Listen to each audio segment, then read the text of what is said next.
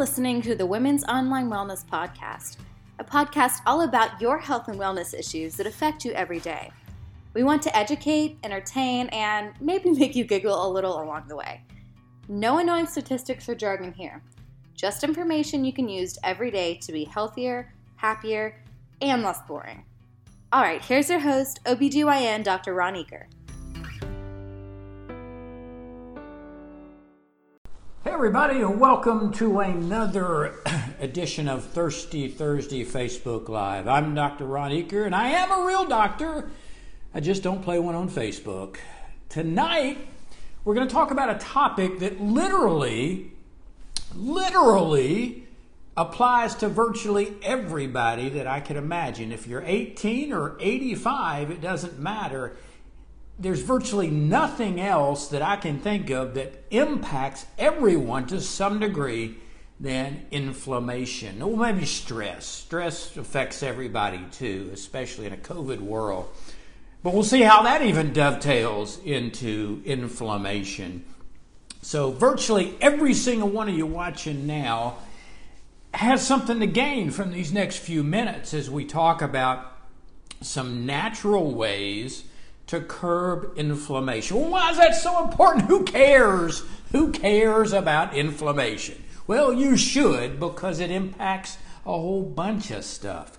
Let's take a little stroll down memory lane and review just a second about what inflammation actually is and why. Before we do that, while we're waiting for a couple of folks to come on here, a couple of more, there's already a bunch of you guys here. I've been told by people a lot smarter than me that you should never wear stripes on camera.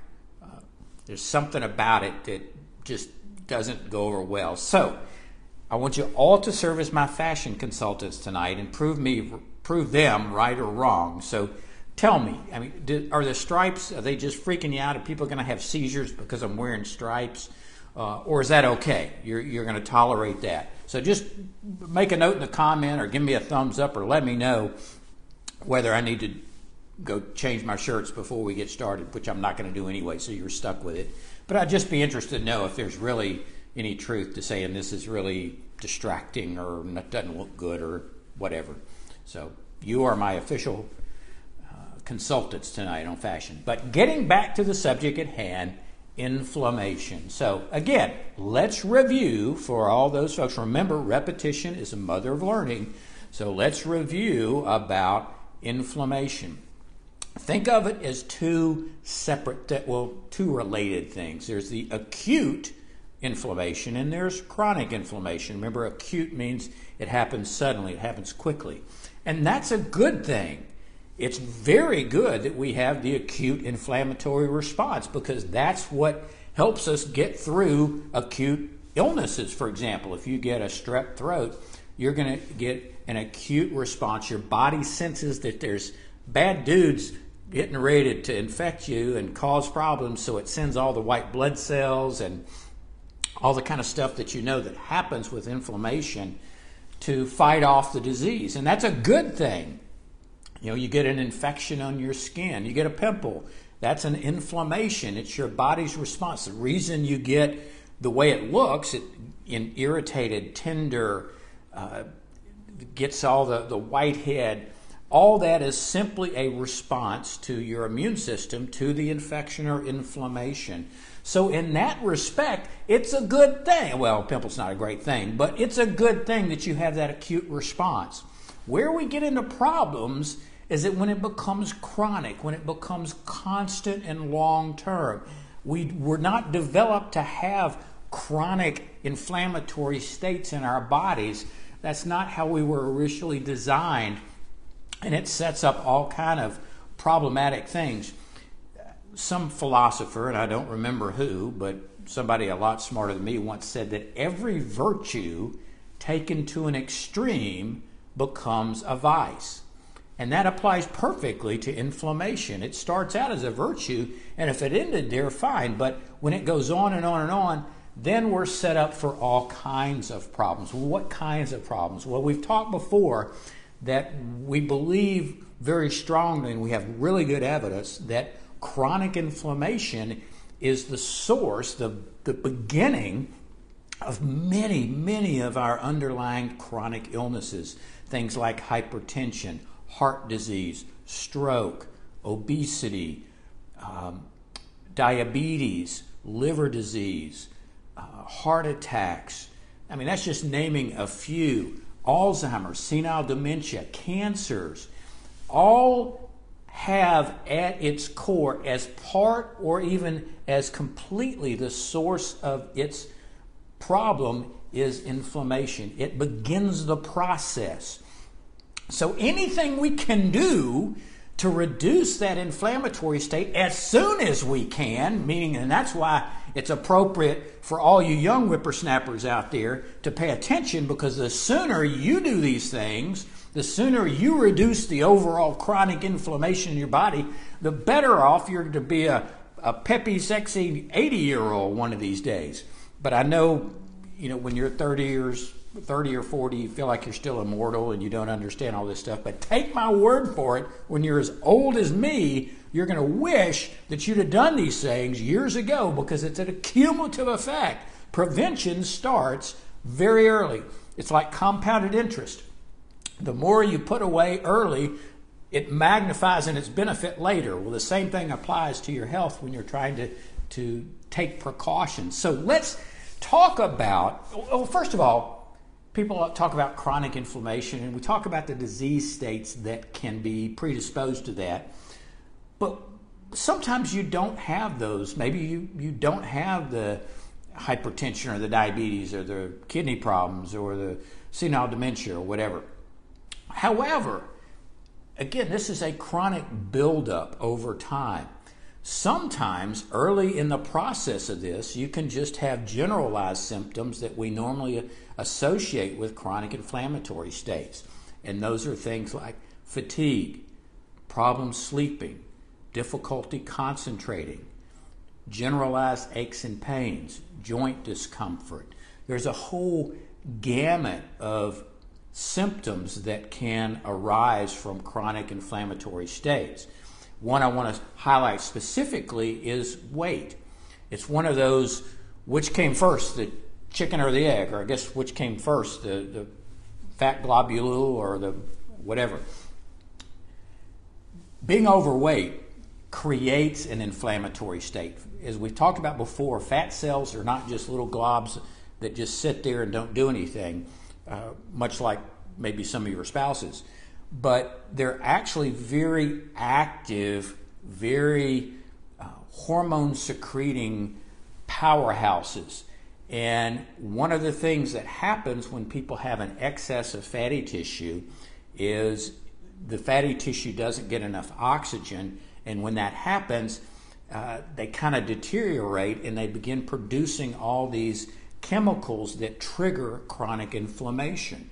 So people who are 10, 15, 20, 60, 80, 100, 200 pounds overweight, by the fact of being with excess body fat, creates a hyper-inflammatory state in their system, which then in turn can lead to other issues.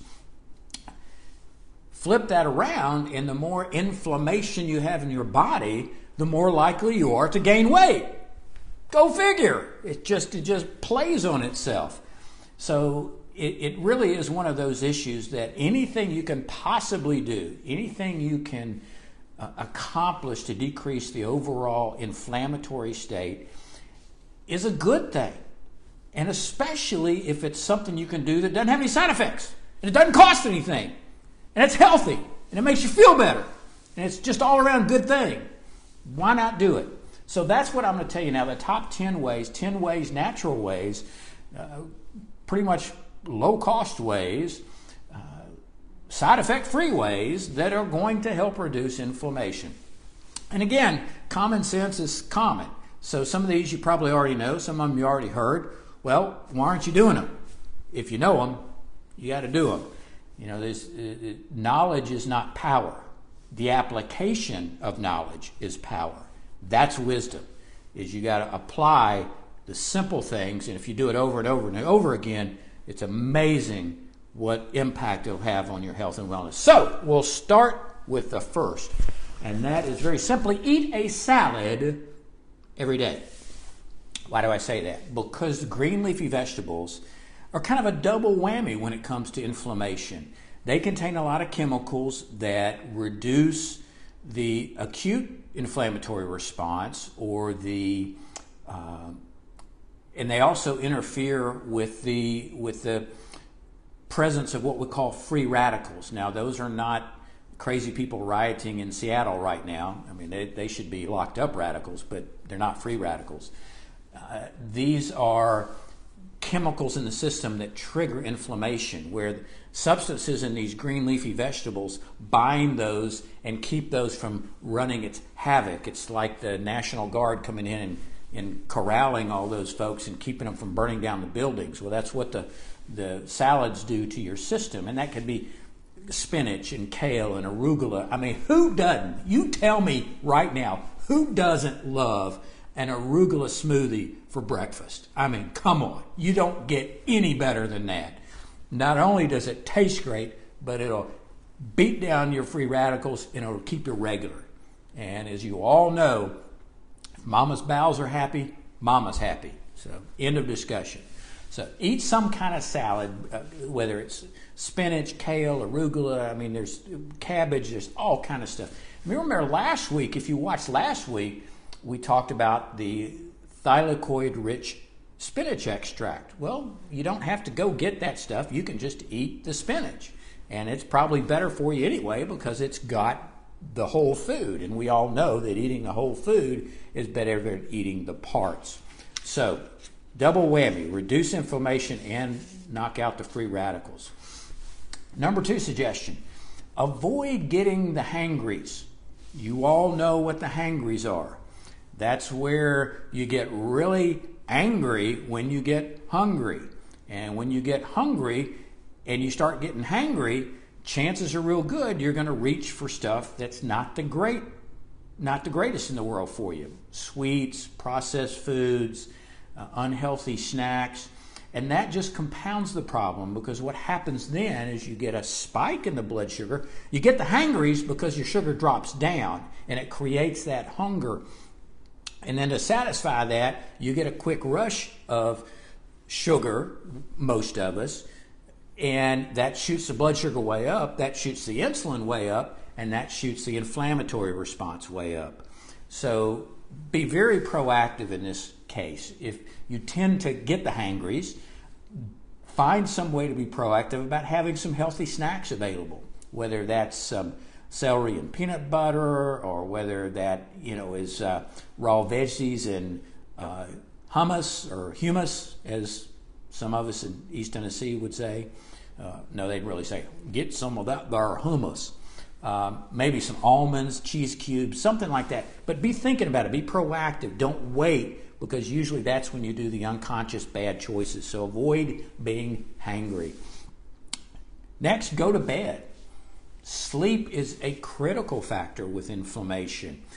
And again, it's one of those double whammies. The more inflammatory your system is, the more that these cytokines and these chemicals are floating around in your system, the more disruptive your sleep can be. And of course, the more disruptive your sleep, we've talked about thousands of times the complications associated with that. Increased weight gain, increased risk for cancers, increased risk for senile dementias, decreased immune response. So getting adequate sleep, there's these things called lymphatics in our brain that literally clean out your brain at night. Well, people who are not getting adequate sleep, all that builds up. You don't get as much of that, and it eventually translates into this stuff that has been associated with senile dementia. And again, chronic inflammatory states, people who have these chronic inflammatory states are at higher risk for things like Alzheimer's and senile dementia.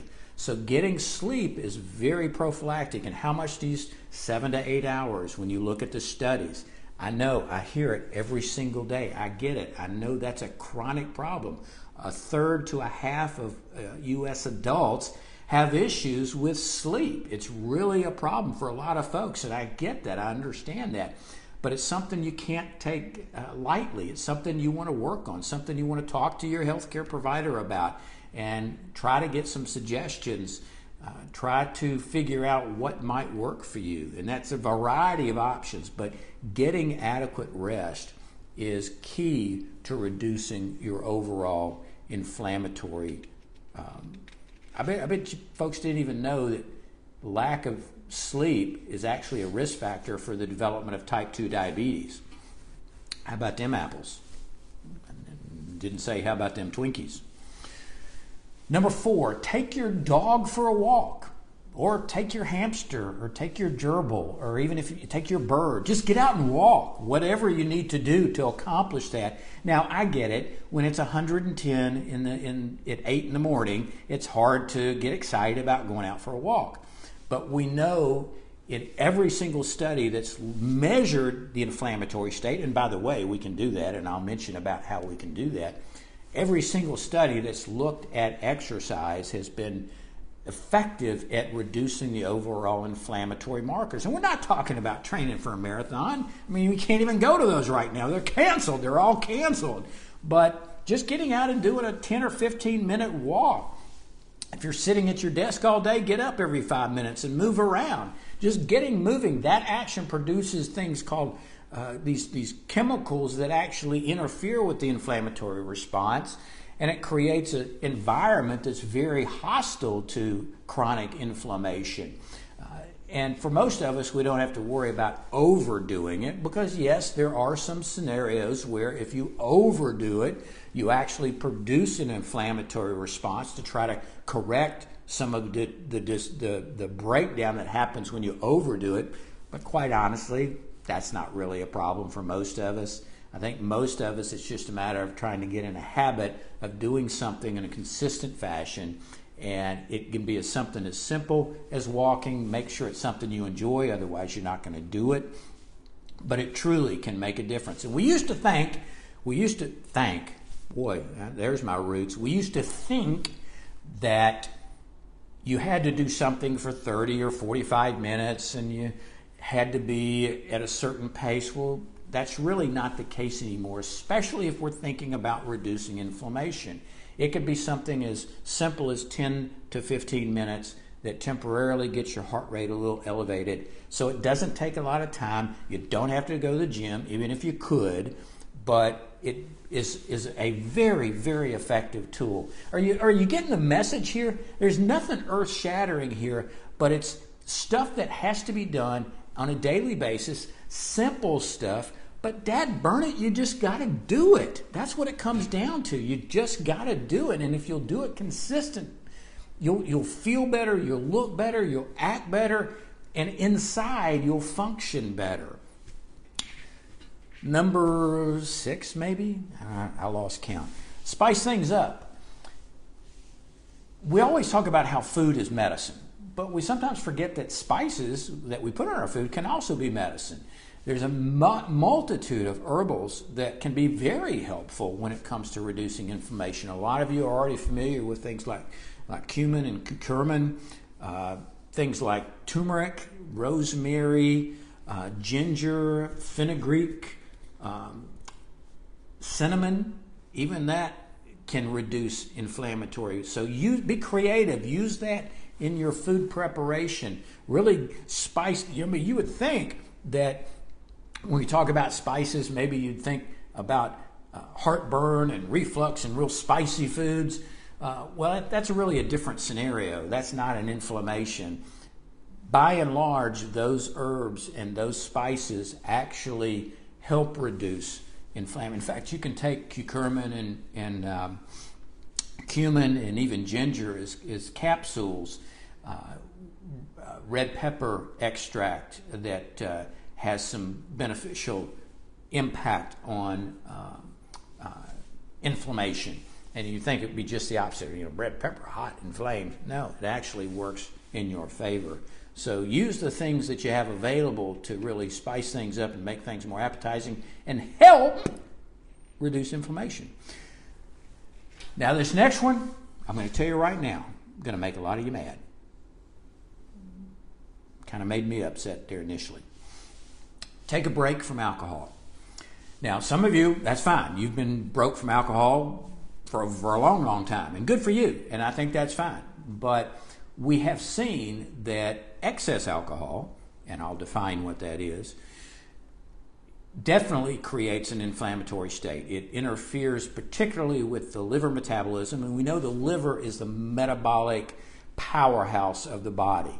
The liver does so much. It is so responsible for so many things towards your health, and the more we create problems with the liver, the more we create problems down the road with all kind of other things, including diabetes and multiple other issues. So we know that excess alcohol can greatly add to this inflammatory burden. And by excess, generally that's accepted to be a glass of wine or for women, or 2 glasses of wine for men. The reason being that it's metabolized different between men and women, and oftentimes because of muscle mass and a lot of other things called distribution quotients, it is different for men and women. But by cutting alcohol completely, at least briefly for 1 or 2 weeks, that's actually been shown. If you took a group of people and they would take a drink a day and you measure their inflammatory markers, they're probably actually going to, now don't take this wrong, I'm not encouraging drinking, I'm just using this as an example. They actually may have a little bit lower inflammatory markers if everything else is the same than people who don't take that drink a day. Again, don't misconstrue this. I can see the emails already. But if you take that same person and they stop drinking for a couple of weeks, then at the end of that, their inflammatory markers are even lower than both those other groups. So we know that there is some very definite benefits of taking a wine holiday, if you will, and doing that periodically will actually enhance your inflammatory profile. So moderate consumption has some health benefits, but excess, we all know, is just a bad, bad, bad thing for folks, both physically and emotionally. Swap one of your coffees every day with green tea. Especially if you're a big coffee drinker, switching over to green tea really creates a lower inflammatory reaction in your system. Now, there's some evidence that just coffee itself can be beneficial, but again, that's limited to 1 or 2 cups. So to really get the maximum benefit, have that morning cup of coffee, but later in the day, get you some of the green tea. It contains all these things called polyphenols, which are probably the highest concentration of these substances that act as antioxidants and anti-inflammatories. And we have a lot of evidence of the metabolic advantage of green tea. People who are regular green tea consumers tend to have a lower incidence of all the chronic illnesses such as hypertension and diabetes. Now, some of that may be that in general, people who drink green tea tend to do other things that are healthy. Imagine that. So it's hard to really differentiate saying it's just the green tea. It's probably more of an amalgamation of their good health habits. But start very simply, just replace 1 cup of coffee a day with the green tea, and it'll do your body a favor. Be gentle to your gut. We've talked so much on this Facebook about the microbiome, and go back and review some of those. It's been some of my favorite ones, and hopefully you've enjoyed those. When we talk about the influence that our gut bacteria have on our system, that if we take care of our gut bacteria, they'll take care of us. What I mean by that is do things that are going to promote the growth of what we call healthy bacteria in the microbiome. And these are consuming both prebiotics, which are foods that fuel the healthy bacteria, and those are things like fiber and inulin and things that are high in both soluble and insoluble fiber. Those are considered prebiotics, essentially food for the microorganisms to thrive on. And then there's the probiotic-rich foods, and those are things that actually contain a lot of the healthy bacteria. Things like yogurt and sauerkraut and miso and kombucha. I can never say that. Kimchi and kombucha. I think I just butchered that. But these are fermented drinks and fermented plant products that are wonderful for the gut microbiome. And we know there's a fascinating condition now that we're becoming more familiar with called leaky gut syndrome. Some of you may be familiar with that. And we know that the barrier between the outside and the inside is just a few cell layers thick in the gut, in the stomach, and the intestines. And if that barrier is broken or not effective, you get all these bad guys that can seep into the bloodstream and set up an inflammatory response. Your body is doing the right thing. When it sees these foreign substances, it's launching these attacks. Well, it's because it's being launched all the dadgum time that you get the chronic inflammation. So this concept of they call it leaky gut, but it essentially is a poorly filtering or protecting gut lining. And that can come from improper digestion, that can come from eating the wrong foods, that can come from stress and the impact it has on the gut. Anything taking a lot of antibiotics can alter the gut microbiome, and that in turn, the gut microbiome is important because the bacteria produce all these really helpful substances, these things called short-chain fatty acids like butyrate, which is very important in maintaining the normal barrier between junk on the inside and stuff on the outside. So just know that anything that benefits the gut bacteria, the good bacteria, will also reduce your inflammatory state. And again, those are things like the prebiotics and the probiotic foods. Consider periodically doing a fast. And we've talked again, this is something we've touched on before, whether it's intermittent fasting where you restrict food during a certain time, whether it's 24 hours, 48 hours, or the time restricted feeding where you eat just during a certain 6 or 8 or 10 hour window. Both of those have been shown to reduce inflammatory markers. You see, that's what's so wonderful about studying this now, is that we can actually measure inflammation. There's certain blood tests that we can do, like myeloperoxidase or ApoB or highly sensitive C-reactive protein, that allows us to actually monitor and measure your so-called inflammatory state. So it's not just speculation. We can look at hard, cold data and determine where you're at. So that's why I'm saying these things have been successful at improving that, because we can actually study this and show it. It's not just hearsay. So we know that intermittent fasting, whether that's a 24, 48, or some people will even do a longer fast where they just consume a reduction in calories or just water, or just the time-restricted eating, which is actually probably easier to do for most of us, where we will just consume maybe between noon and 8 all our calories. That actually has been helpful at reducing the overall inflammation. And then for some people, just as we were going to take an alcohol holiday, some people benefit by taking a dairy or gluten holiday. Now, I even hesitate to bring this up because there's some gluten fanatics out there that just think gluten is made by the devil and it's designed to just make your eyes shoot blood. Gluten is just a component of wheat. And yes, there are some people who are very allergic to gluten. They're gluten sensitive. They have a thing called celiac disease.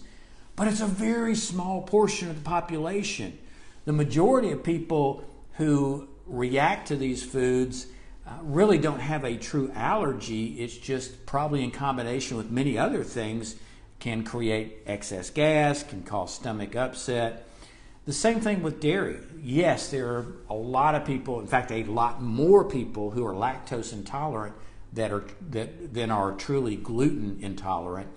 But there is some evidence that, again, taking a 2-week holiday where you reduce your gluten intake, wheat, basically, and wheat products, and you reduce your dairy intake just for that 2 weeks and then go back to your normal dietary habit, that alone has been shown to reduce inflammation in some individuals.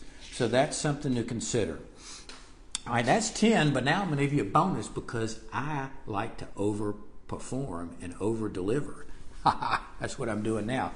Number 11, chill out. I mean, how many times do we have to talk about stress? Stress is the disease of the 20s. I mean, you just think about it. We live in a stressful world. Everything we do now is based on stress. So for me to sit up here and say, chill out and take it easy is a little patronizing, and I get that because I'm probably one of the biggest awfulizers on the planet. And just ask my wife how stress-free I am. Right.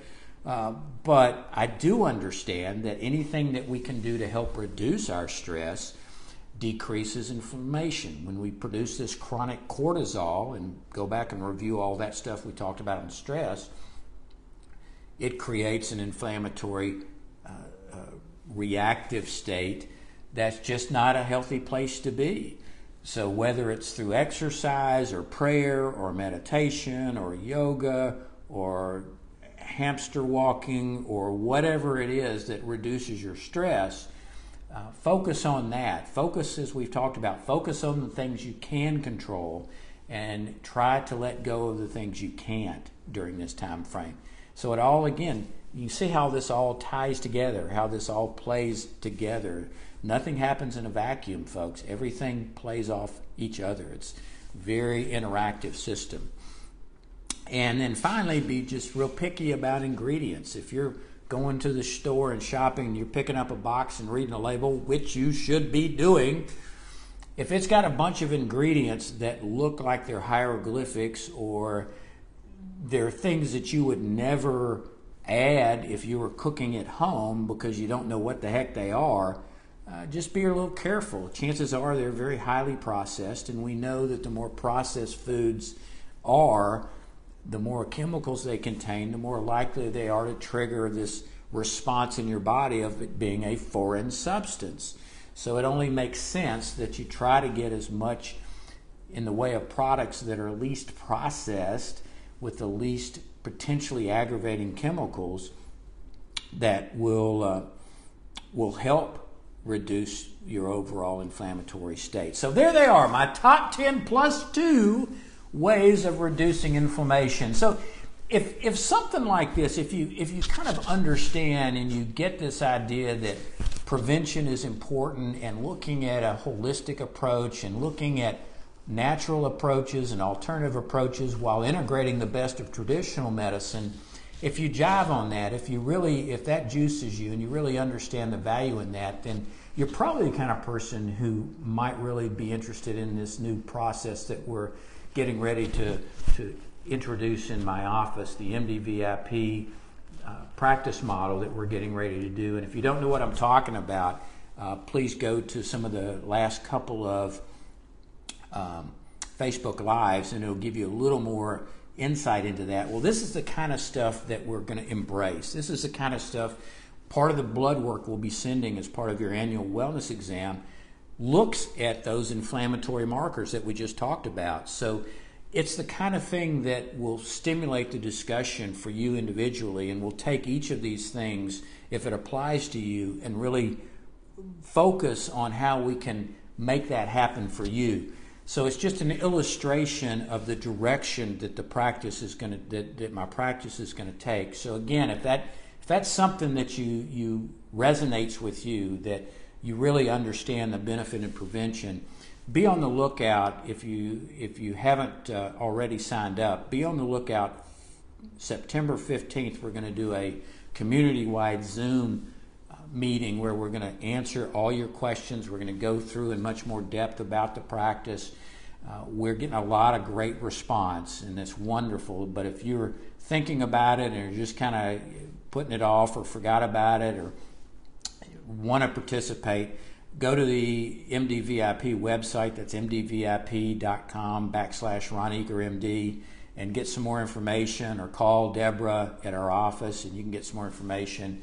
So if this is the kind of stuff that really gets you excited about improving your health, get with me and we can get you fixed up to really embrace the concept of wellness. So I hope that had some meaning to you. I hope that's some practical tips that you can use, that you can start tomorrow to improve your health and wellness. And until next time, remember, make healthy choices. We'll see you then.